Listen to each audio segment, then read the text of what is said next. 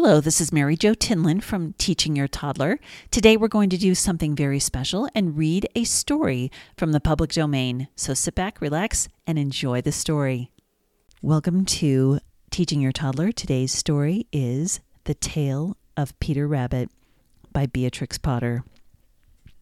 Once upon a time, there were 4 little rabbits, and their names were Flopsy, Mopsy, Cottontail, and Peter. They lived with their mother in a sandbank underneath the root of a very big fir tree. "Now, my dears," said old Mrs. Rabbit one morning, "you may go into the fields or down the lane, but don't go into Mr. McGregor's garden. Your father had an accident there. Now run along, and don't get into mischief. I'm going out." Then Mrs. Rabbit took a basket and her umbrella and went through the woods to the baker's. She bought a loaf of brown bread and 5 currant buns. Flopsy, Mopsy, and Cottontail, who were good little bunnies, went down the lane to gather blackberries. But Peter, who was very naughty, ran straight away to Mr. McGregor's garden and squeezed under the gate. First he ate some lettuces and some French beans, and then he ate some radishes. And then, feeling rather sick, he went to look for some parsley.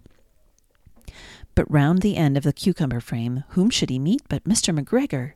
Mr. McGregor was on his hands and knees planting his cabbages, but he jumped up and ran after Peter, waving a rake and calling out, "Stop, thief!" Peter was most dreadfully frightened. He rushed all over the garden, for he had forgotten the way back to the gate. He lost one of his shoes amongst the cabbages, and the other one amongst the potatoes. After losing them, he ran on 4 legs and went faster, so that I think he might have gotten away, if he had not unfortunately run into a gooseberry net and got caught by the large buttons on his jacket. It was a blue jacket with brass buttons, quite new. Peter gave himself up for lost and shed big tears, but his sobs were overheard by some friendly sparrows, who flew in with great excitement and implored him to exert himself.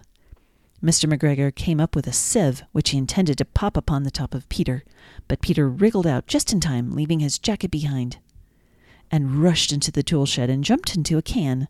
It would have been a beautiful thing to hide in, if it had not had so much water in it. Mr. McGregor was quite sure that Peter was somewhere in the tool shed, perhaps underneath a flower pot. He began to turn them over carefully, looking under each. Presently Peter sneezed. "Kerchew!" Mr. McGregor was after him in no time, and tried to put his foot upon Peter, who jumped out of a window, upsetting 3 plants. The window was so small for Mr. McGregor, and he was tired of running after Peter, so he went back to his work. Peter sat down to rest. He was out of breath and trembling with fright, and he had not the least idea which way to go. Also, he was very damp from sitting in the can. After a time, he began to wander about, going lippity-lippity, not very fast, and looking around. He found a door in the wall, but it was locked, and there was no room for a fat little rabbit to squeeze underneath. A little old mouse was running in and out over the doorstep, carrying peas and beans to her family in the wood. Peter asked her the way to the gate, but she had such a large pea in her mouth that she couldn't answer. She only shook her head at him, and Peter began to cry. And then he tried to find his way straight across the garden, but he became more and more puzzled. Presently he came to a pond where Mr. McGregor filled his water cans. A white cat was staring at some goldfish. She sat very still, but now and then the tip of her tail twitched as if it were alive. Peter thought it was best to go away without speaking to her. He had heard about cats from his cousin, little Benjamin Bunny. He went back towards the tool shed, but suddenly, quite close to him, he heard a loud noise of a hoe. Scritch, scratch, scratch, scritch. Peter scuttered underneath the bushes, but presently, as nothing happened, he came out and climbed upon a wheelbarrow and peeped over. The first thing he saw was Mr. McGregor hoeing onions. His back was turned towards Peter, and beyond him was the gate. Peter got down very quietly off the wheelbarrow and started running as fast as he could along a straight walk behind some currant bushes. Mr. McGregor caught sight of him at the corner, but Peter didn't care. He slipped under the gate and was safe at last in the wood outside the garden. Mr. McGregor hung up the little jacket and the shoes for the scarecrows to frighten the blackbirds. Peter never stopped running or looked behind him till he got home to the big fir tree. He was so tired that he flopped down upon the nice soft sand floor on the rabbit hole and shut his eyes. His mother was busy cooking. She wondered what he had done with his clothes. It was the second little jacket and pair of shoes that Peter had lost in a fortnight. I'm sorry to say that Peter was not very well during the evening.